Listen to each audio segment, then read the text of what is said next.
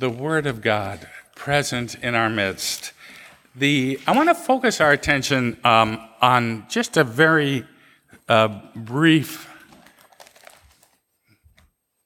portion of the gospel. I think our translation, I think, is 3 words. Jesus says, "Come after me." Or another translation says, "Follow me, follow me." These are the words that Jesus summons us to follow.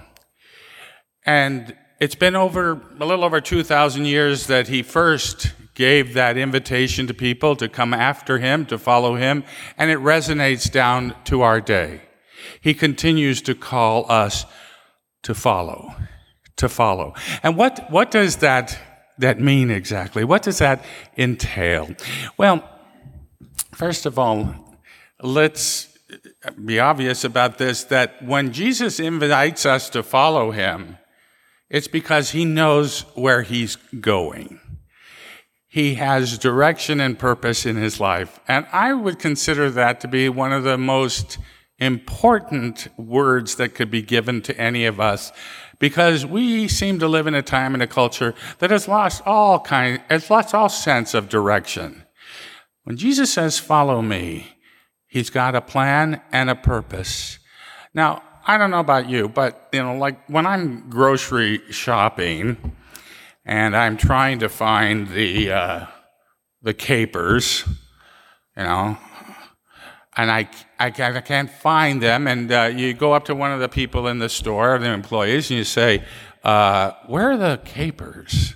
And they'll say, "They're in aisle 5. I've been up and down aisle 5 times. But if they say, "Follow me," and they take you there, how much different is that? So that is the thing. When Jesus calls us to follow him, he gives us a sense of purpose and direction. He knows what we're looking for, and he has provided the means for us to get there. Now, some might think, well, what right does one have to take me off of the direction I'm in and expect me to go your way? But to think of it in those terms is really to forget the sad state of affairs that humanity is in. We are lost, and oftentimes we are discouraged. And so when Jesus offers us this invitation to follow him, it's not like he's asking us to go from one good path to another one that's slightly better.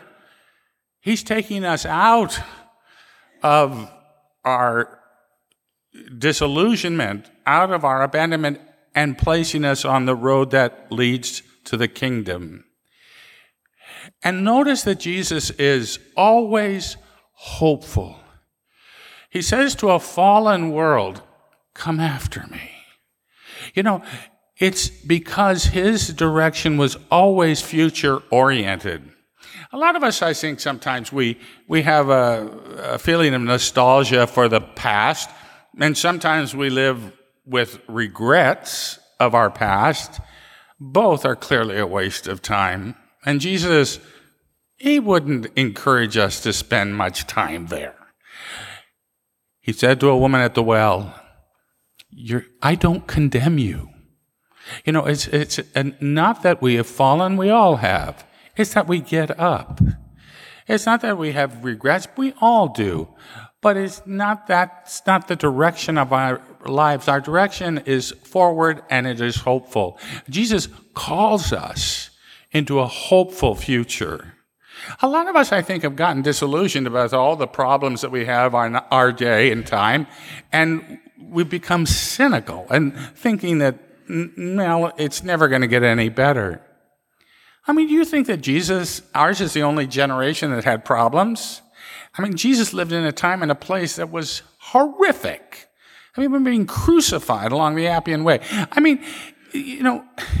These were difficult times, but he's always hopeful. He's always, every message he says to a fallen humanity is that there's a brighter future ahead. This is what he calls us to. And not to abandon ourselves to cynicism, but to have in our hearts a hopeful purpose. And having said that, we travel together as a community of faith. We're not alone. When Paul in that second reading talks about the community and the divisions that have existed there, sometimes we have I think the impression that the early church had it all together and since then it's fallen apart.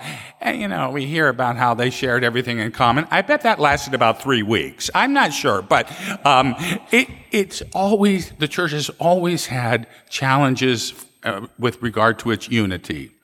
And what Paul is encouraging here is not uniformity, but community, where the differences are respected. Can you imagine how dull a forest would be if it was filled with all the same tree?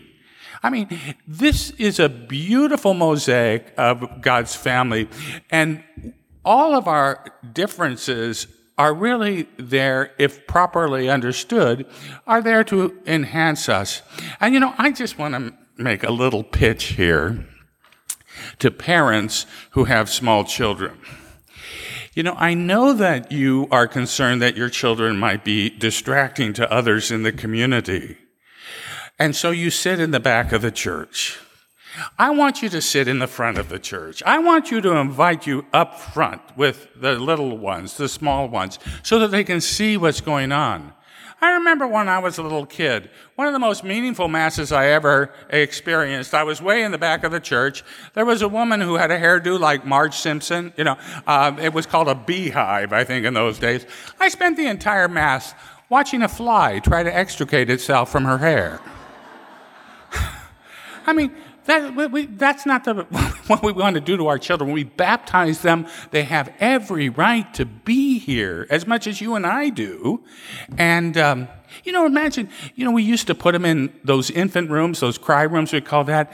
Now, what if we did that to any other demographic? Oh, you Italians, you got to go in there. We would never do that. Why do we do that to children? Why do we try to exclude them? Bring them up front. And when their attention span, is short, okay, they're children. We have beautiful windows, walk them around, got an escape hatch right over here, take them out into the beautiful courtyard. This is their home. They have a right to be here. And if we're distracted by children, I have a suggestion. I can tell you, you can go to some place where you'll never be distracted by them. Go to jail. There are no children in jail. But this is God's family. And this is what we're called to support and encourage one another on our journey to follow Christ.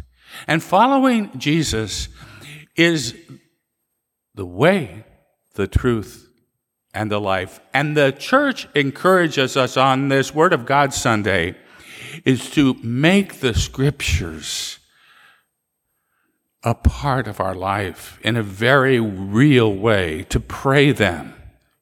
Ignorance of Scripture is ignorance of Christ. And so we want to encourage each and every one of us to make a daily Scripture reading. You don't have to do it for very long. Just pick up the Bible, start with the Gospel of Mark. It's the shortest one. You can read it in one setting, but you don't have to. But then move on and stay primarily in the New Testament for now, or get yourself a good Catholic study Bible. Very helpful. And this Word on Fire that Bishop Barron has established, he has incredible scriptures. He has the 4 Gospels in one volume. There's all kinds of background information and commentary by the lives of saints and even contemporary thinkers. And he also just released another section of the New Testament letters and epistles and book of Revelation. And in the future, he's going to have the Pentateuch, the first 5 books of the Bible. So I'm telling you, we live in an age where the scriptures are so accessible to us. The reason, in past generations, people were illiterate. They couldn't read, so the church put the Bible on the walls of the church and in the windows and all.